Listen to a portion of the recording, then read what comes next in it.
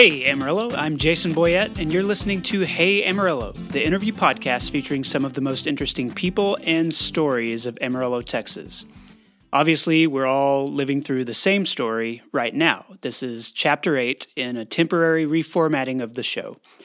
With the COVID-19 coronavirus having dramatically impacted our daily lives, I've been documenting what that looks like for members of this community. I'm now releasing shows twice a week instead of the usual once a week. And this is a moment where a lot of publications, a lot of podcasts, a lot of media outlets have been losing advertisers. So I'm particularly grateful for my sponsors.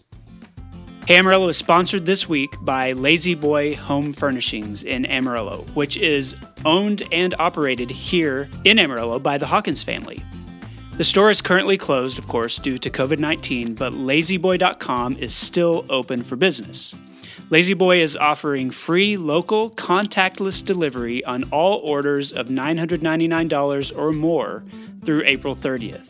And customers can still call the local store at 806-352-4600 for any questions or for any help with their online shopping. Of course, customers' health and safety are the family's top priority, and they look forward to providing full service again once the showroom reopens. That's lazyboy.com, and the store number is 806-352-4600. Now, on to the show. Unlike other recent episodes, there are only two guests in this one. Jared Miller, who is the city manager for the city of Amarillo, and Joe Price, who operates in the same capacity for Canyon. Now, as administrators, both of these men have been intimately involved in the local response to the pandemic, which is one reason I wanted to hear their perspectives, especially as it relates to two communities, two cities in the same area, but which have very different sizes. So the release date for this episode is April 13th. These two interviews were recorded prior to that, so things may have changed by the time you listen. Here's the show. I'm Jared Miller. I'm the city manager for the city of Amarillo. Jared, thanks for being on the podcast. I really appreciate your time. I know this has been a busy time for you and everybody else at the city. Tell me what's the current status, just, from your office as you try to manage all the different things that are happening right now. Well, we're managing in a number of different directions. One, we're working to communicate as much as possible, both internally and externally. Externally, we're working with every different business group and community group that we can. Specifically this week, we've had a number of conference calls with our grocery store chains, our large box stores like Walmart and Sam's, United, Fiesta, et cetera, Walmart, neighborhood Walmarts, things like that. To go over with them security concerns and just to have a good understanding of the measures they're taking to safeguard their customers, because they are a high target's the wrong word. Everybody needs to get things from them. Everybody wants to do it safely. So what are they doing to help that? And I've been very impressed with the work that they're doing to facilitate shoppers being able to come in, be educated, be constantly aware of social distancing and sanitation, things like that, and then make their purchase in as clean a way possible, without touching the point of sale device, touching the point of sale device as little as possible, things like that. Okay. So I've been very impressed with that. We also spent some time on the phone with our home improvement stores. So Lowe's, Home Depot, Pride, Sutherland's, things like that. Because it appears that we've got almost more people wanting to go to those stores than to the grocery stores.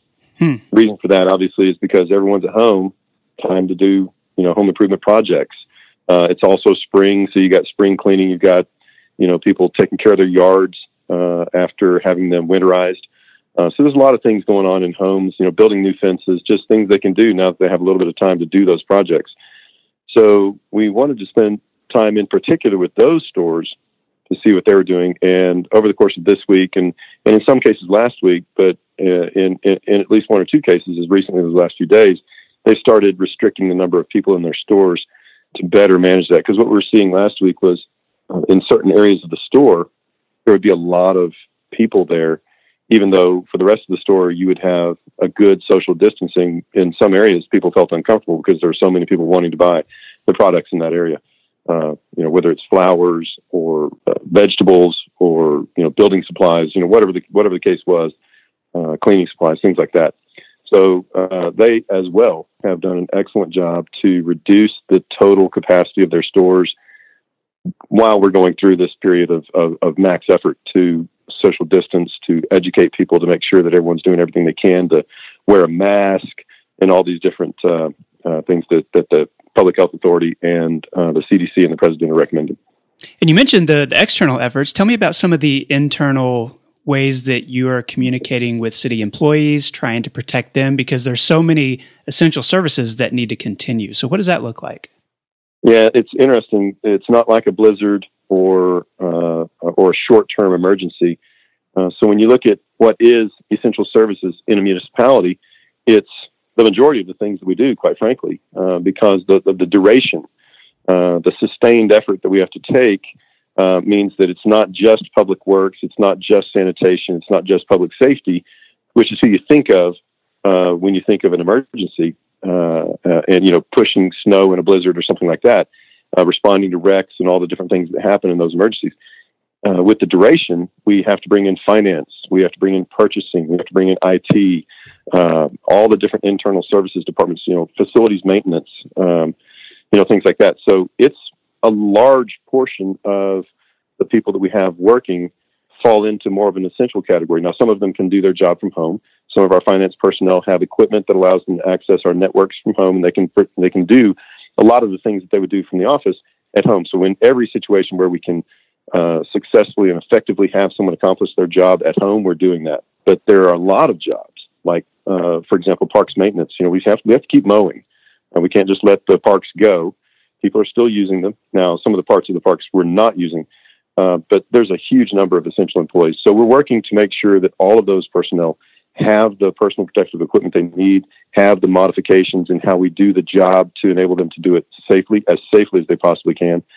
Early on, we modified access to city facilities so that all of our business was being conducted online or over the phone. And that was to protect both the public and our employees in situations like utility billing, where we have a high level of face-to-face input and contact. Same with planning and development, where we're always working with builders and contractors and other people to get their permits and things like that.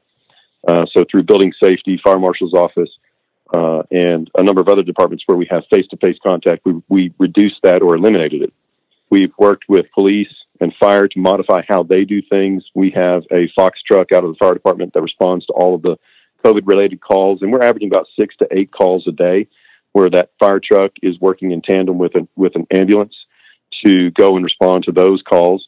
Sometimes they're waved off. The majority of the time, though, they actually follow through with providing assistance to a citizen who is in distress with a COVID-related or potential COVID-positive situation.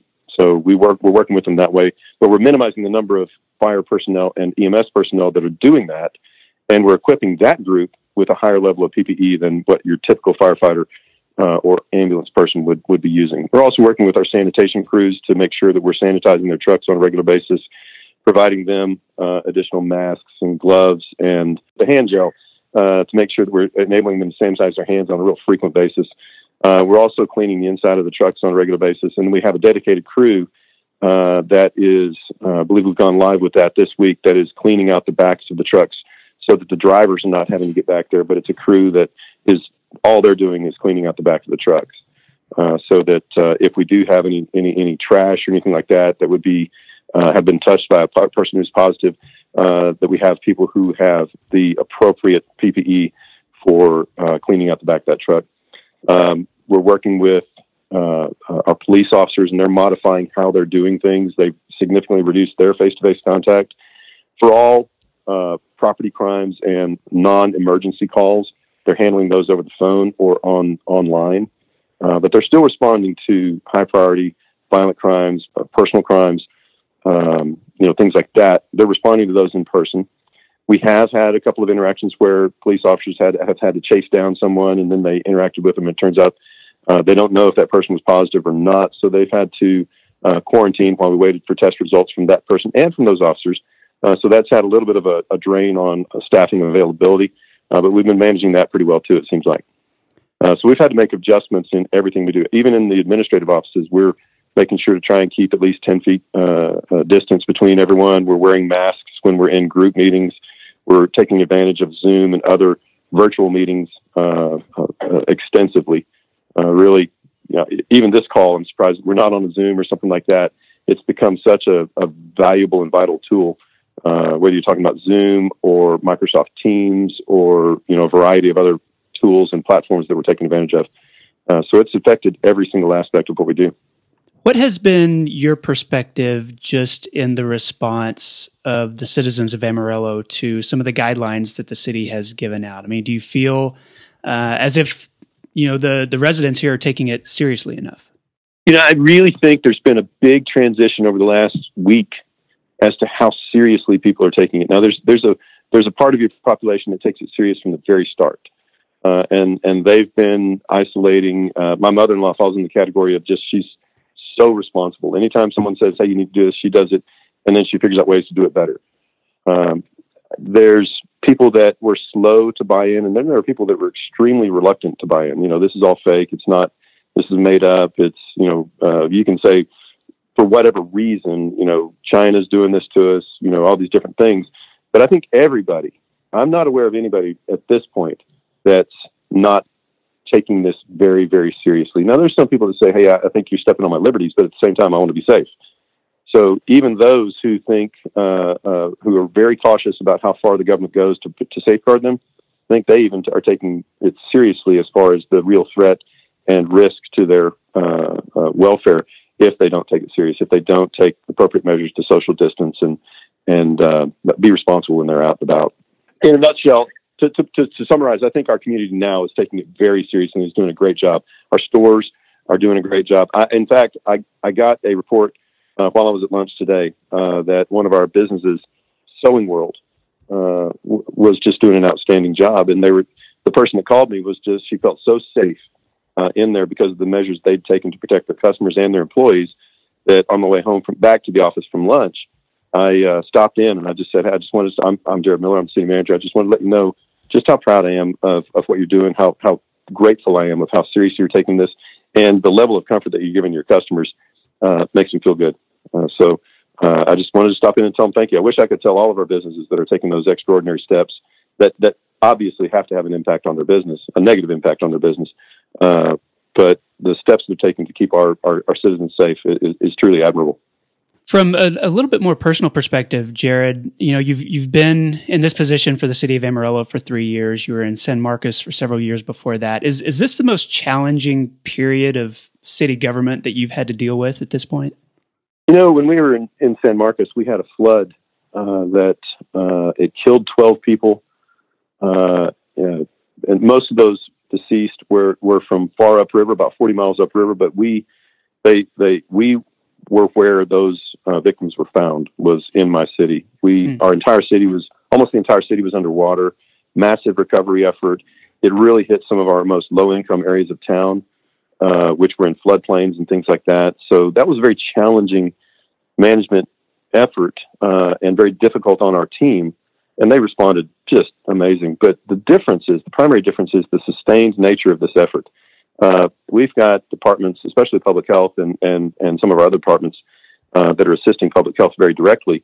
They haven't had a day off for we're going on 4 weeks now. So the sustained nature of this effort is unique and completely different than any other emergency, I would say, that any state or federal agency has ever experienced before. So I think that's the unique thing.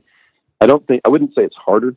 It's just the non-stop, never get a break aspect of it can be challenging on both the citizens but especially on the team that's providing services and assisting citizens as we go through this. So I think it is unique with regard to the duration and the sustained effort that has to be maintained to be able to provide services. I wouldn't say it's necessarily harder, except for the fact that it's just longer, far, far longer. I've been deployed to war zones and the pressure of military operations, the nonstop of military operations. This is very similar to that. So there's no time off, So I think that is the unique characteristic of this event versus anything else that maybe the city of Amarillo has ever experienced. Okay, my last question. I like to ask my guests, what is one thing that's bringing you hope? So tell me about something you've seen, maybe in the effort from your staff, the response of the city. But what's one thing that's giving you some optimism as you look at this situation? I think the biggest thing is how creative every single part of our community is getting. Now that everyone's kind of bought in, we're seeing our stores come up with extremely creative ways to still provide those essential services, but allow people to have a far higher sense of safety than when we first stepped into this event. We're learning as we go. We're literally writing the book, from businesses figuring out how to continue operations to municipalities writing continuation of operation policies that address global pandemic. It really didn't exist. In almost any city that you look at, they've put together new policies within the last month. And we're no different. We've done it too. So it's forced us to think outside the box, to get creative, to get innovative in a very aggressive time frame, to come up with workable, real solutions that will make a positive difference for our team or for our community. The same is true with our citizens. You see people wearing masks more now based on the recommendations of the president, CDC, the governor, and our public health authority here in Amarillo. You see citizens spending all of their time at home making masks. I'm holding a mask in my hand right now, and I've said my mother-in-law a couple times because I'm just so impressed with what she's done, but she's part of a group of ladies, and all they're doing with using their own money and their own resources to buy material and elastic and other things is making masks, and they're giving them to businesses so that those businesses can be able to just have the masks. I can go on. I talked about going to that one business and telling them thank you. I've seen that place after place after place, people going out of their way and taking extraordinary steps to be able to enable people to feel safe while they're in their business. So I think that the thing that's most encouraging to me and that I'm most impressed with from a personal standpoint is how every single direction you look, people are taking creative steps to improve their sphere of influence. And it's not just the mayor or the city or the county judges or the people that obviously have a large reach and a large audience. It's people who are ministers saying, how can I help people's lives while keeping them safe? It's people out of their own homes. It's small businesses. It's big businesses. It's every part of our community has really stepped up in a way that's I think is pretty visible and pretty impressive. All right. Jared Miller, thank you so much for being on the podcast. I appreciate it. Thanks, Jason. Thanks. My name is Joe Price, and I'm the new city manager for the city of Canyon, and I've been there about a little over 6 months. Okay, 6 months. So, welcome to a big challenge in the first 6 months of your job in Canyon. Thank you, Jason. It's definitely one they don't teach in the school books when we're in college. I can say that. Yeah, I was going to say there's probably not a class that you go through to prepare for a worldwide pandemic and the city's response. No, not at all. Tell me about just some of the ways that I guess Canyon is navigating through this current moment. I've talked to people in the government of Amarillo, and I know that it's a little bit different in a smaller town, a smaller population. So tell me a little bit about what that looks like right now. Sure. Obviously, Canyon's a little bit smaller of a ship than Amarillo. We've got our population's about a little over 15,000. I've got 100 staff members, which does not include a public information officer. I don't have a PIO, which I'll get into that. But it's been interesting. We've really worked hand in hand with Amarillo. The city of Amarillo has included us in a lot of things along the way, and we've tried to have a united approach. And I give that to the leadership of Ginger Nelson. She's really tried to be strong with holding the two cities and the two counties together. And, we've been at a lot of the early press conferences with them. We may not have been on the screen, but we were standing there unified with our counterpart in Amarillo. In that, we've done a lot of the same things in terms of the big picture. But from Canyon stance, we have really had to adjust and make some changes along the way. We shut City Hall down, just like Amarillo. So a lot of our staff is working working from home. I'm literally, myself and the assistant city manager are answering the phone for the city manager's office. Okay. I've moved, some of the librarians have reshifted their roles. Since the library's closed, they're working on some of their programs, but I moved one of them over there to help me do PIO duties to alleviate that, because I was handling that as a city manager myself, a lot of that, which came a little bit overwhelming. And so I've shifted some directives from other staff to help with things. We've done our own incident management team, and we've teamed up with Randall County and the sheriff's office on that. And so a lot of that goes into tracking supplies, what we have, our needs. If certain departments need something, we have a one-stop shop and a constant line of communication. So I've got several staff directors and other staff members assigned to roles in addition to their job. So, for example, my public works director, Dan Reese, is helping do procurement. If say we needed more hand sanitizer, someone would put a request in our departments, and then he would check with everybody else to see if they need anything, and then he would seek that out. My parks director has been assigned to inventory. So he's the one, they're working close together of how much hand sanitizer we have now, how many masks in 35 masks we have, all that stuff. And so then I have the HR director and the finance director working together to track our staff time related to the disaster. They're working hand in hand with timesheets and such forth. Police departments helping do snack pack. They're also helping do the meals that the school are providing the kids and doing those PODs, those deployment areas where they're dropping the meals off. So ultimately, the city staff here has really embraced the incident management team structure. It's actually been quite, I don't know if I go to miraculous, but it's been extremely inspiring. Okay. Because we don't have an emergency management coordinator. We use Amarillo, and so obviously we're both affected by this disaster. So we just bound together and set up our own team to do what we need to do. And my incident management commander is my interim fire chief. So I had an interim fire chief and an interim police chief during all this so far. So wow, that's a little insight on how the team construction and team family have gone in Canyon. We just got to do more with less. And I know there's a lot of sharing of resources with Amarillo, but before we talk about that, is your approach where you are reassigning staff members, where you're trying to fill gaps, where some people are pulling double duty, is that pretty common, for a small town in Texas, maybe where you've got a staff of 100 that's serving a city of 10 or 15,000? Is that something that other smaller towns are doing?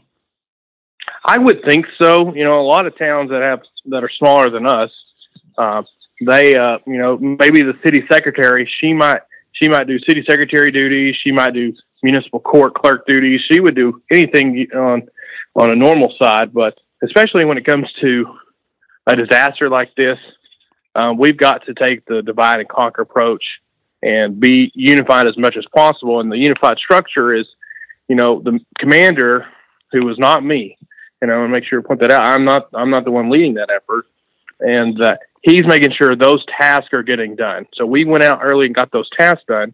And so those tasks were assigned and those people are working on it, and there's a one-stop shop. And so that's really how it is, that divide and conquer structure. And that's, other towns do that every single day. Well, you mentioned how, some of Amarillo's response and communication had been coordinated, with Canyon and with your office. And I know that Canyon falls under Amarillo's Public Health Authority. So how much are you relying on some of that research, some of that decision-making? Does that impact what decisions you make, or is Amarillo and Canyon kind of making their own decisions? How much of the overlap is there? Well, I think, one of the things, during these times of disaster is where when we're in a manager council form of government in Canyon, just like Amarillo is. And so in this time, this is where the mayor has most of their authority. And so the mayor has the authority over the city manager in a lot of ways. And so the mayor and I, and we've included the mayor pro tem, we've really unified and just kept the other commissioners in the loop as much as possible But we really took to the stance of relying on the expertise of Dr. Scott Milton. He is a medical doctor. None of us are. And so we've got to rely on his expertise during these times to guide us. And Amarillo took the same approach. And so I think that was a big piece of it to us, is just following his wisdom and guidance through this and what we need to do to articulate that. Obviously, the way we handle certain things in Canyon, it's easier to steer because the ship's smaller and we're able to be a little more proactive. And so we were able to do some things on our own, but at the high level end, we're on the same page. We moved to red at the same time. We moved to orange at the same time. But we've really relied on our expertise there in Amarillo Public Health to help guide our local decisions on that. But where we differ from Amarillo, for example, we've done our public communications a little bit different. We started 2.5 weeks ago calling and visiting with the grocery stores here in Canyon, as well as the hardware stores. We just try to get on the same page with everybody and communicate as much as possible. I even made my own self, went around and went to each store, some of the major stores that would have more congestion. I personally went to several of those a couple of weeks ago, and I'm talking to the Walmart store manager here in town at least once, maybe twice a week. I'm talking to the superintendent once or twice a week. I'm talking to West Texas A&M once or twice a week. So we set early on that we really wanted to have that partnership with our local folks here in town, and the mayor and Mayor Pro Tem and I have just done that. And I don't know if Amarillo's done that quite to our extent, but that's the way we feel that Canyon should lead in our own way. Tell me about the response of Canyon residents. I mean, just having been out in the community, talking to people, going to the grocery stores, I mean, are you seeing a willingness to follow the recommended guidelines? Yes, we have been very grateful for how proactive our Canyon citizens have been.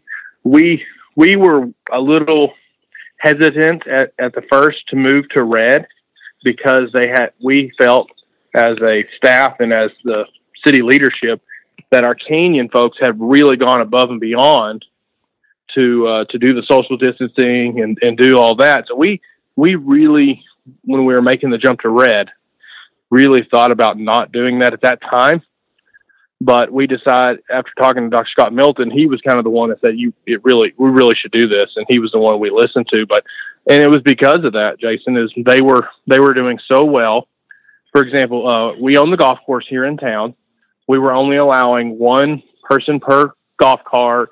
We were Lysoling everything down, just making things as smooth as possible and not interrupting life like it is. But everybody was doing their part. You saw it when you went to the grocery store. You saw it when you were going around town. It was really refreshing to see that. I know that Canyon, like many smaller towns in the Texas Panhandle, has a very much a rural component. I mean, you've got a lot of people who are part of the Canyon community, but maybe live 2 or 3 miles out of town. Is it a struggle to communicate the same restrictions within the city limits as to the people who maybe live outside town and come into town every weekend? I think, we've taken the approach to do this best we can on communication. I wish we could do more, but we're doing with what we have. It really hurt not having a public communications division at the city. And, it was one thing we were actually looking at when I came on, because I'm a strong believer in internal and external communications, but we just weren't there. But we have been trying to be consistent as much as possible on communicating and sending those out. And our main page of that is the Facebook. And, we received letters about things from outsiders? Yes. We've received some letters and that sort, but, I felt that we've done pretty good communicating as much as we can to those on the outside of town. A lot of the decision-making that people see, maybe that residents see is very external. It's about how people behave. It's about some of the restrictions on businesses. What's something maybe that Canyon residents or Amarillo residents don't see, that you and your team are having to think about and make decisions on? Well, the hard part at the end of the day is you're messing with certain aspects of what we're used to in social behaviors that also has a major impact on small businesses. We don't take it very light that we had to make this decision. I know personally it doesn't give me warm, fuzzy feelings having to make these decisions, but from the inside looking out, unfortunately, it's to slow the spread, to flatten the curve, to not overwhelm our hospitals. Right now, we've got 5 positives at this current day of, I think today's the 11th. We have 5 positives. I know at least 2 of those are hospitalized. And so anything we can do to help minimize that, we should really try to. We're used to being friendly and hugging people, and unfortunately we can't do that. The commissioners have, still want to meet in person. We have enough room at the city hall and the commission chambers to distance everybody 6 feet. But the hard thing on the inside on these decisions is, besides the health aspect is the economic aspect, which is on the very forefront of our minds, to limit that as much as possible. We're visiting with our Canyon EDC to see if there's anything we can set up to help with our small businesses. They're the lifeblood of our community. People come to town for some of these specialty boutiques we got in town. Palace Coffee originated here. Joe Taco has been doing great. We've had a lot of these businesses that are really being impacted. And at the end of the day, looking in, if we can have these businesses break even or get close to that, I think that's kind of what we hope for. Obviously, the realist aside, there is a reality with this, and we're already starting to talk communications. The mayor and I, and the mayor pro tem and I, are already starting to talk about what it looks like when we come back from this shelter order, the stay-at-home order. We're ready to start laying the plan work down to, drawing that back in and not having as much as restrictions. And what does that look like? Yeah. Joe, the last question I wanted to ask, and this is something I've been asking all of my guests, is what is one thing that's giving you hope right now? I mean, as you've seen the community respond, as you've seen your staff, start to take on other duties, what's something that maybe is making you optimistic about the future? Some of the things that I think makes me optimistic is the city commission's leadership through all this. The mayor has been outstanding. One of the things that really inspired me through this, we had a Facebook Live that he and I did together to just kind of answer some people's questions. Have that soft approach, have that, people want to know how this affects them. Can this business be open? Can this business not be open? And just answering those. When he got on there to talk about that with people, that was the best speech I have seen him give today. And I know it inspired me watching it afterwards again and just watching him film it. But their leadership and their guidance through this and the way the staff and the city commission has guided this, those decisions that are critical, they weigh on heavily on the heart. And just seeing that and how much this means to them and how delicate they want to be, it's inspiring in itself, because they take great pride in the decisions they make, but they also understand there's always consequences, and they take those as well. And within Shrine, to know that there's possibilities of this not being great, businesses going under and never coming back. And, those moments are, in my mind, what define character. And I find our city commission, our city staff, that they're able to rally and come together and join hand in hand through this. That's what inspires me. And that's also trickled down to our community. That enthusiasm, hey, we're going to get through this. We're going to move on from this. We're going to look back on this in time and just laugh, to know that we did it and we did it together. And so that enthusiasm is what inspires me, and I hope that we'll get through this. And you know what? We'll be better for it. Joe Price, thank you so much for being on the podcast. I appreciate it. Thank you, Jason. I appreciate it very much. And that concludes the episode. First, I want to say thanks to Jared and Joe, both of whom have been very busy but made themselves available for an interview.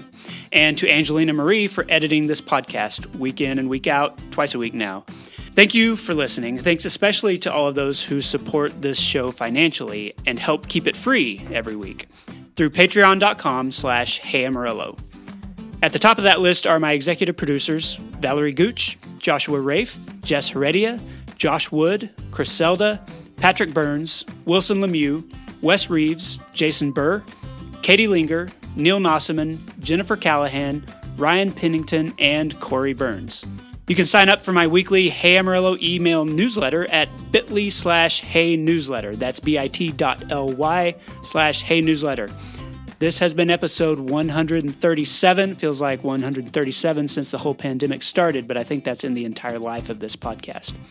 Anyway, my name is Jason Boyette. Stay safe, stay home, and love your neighbor.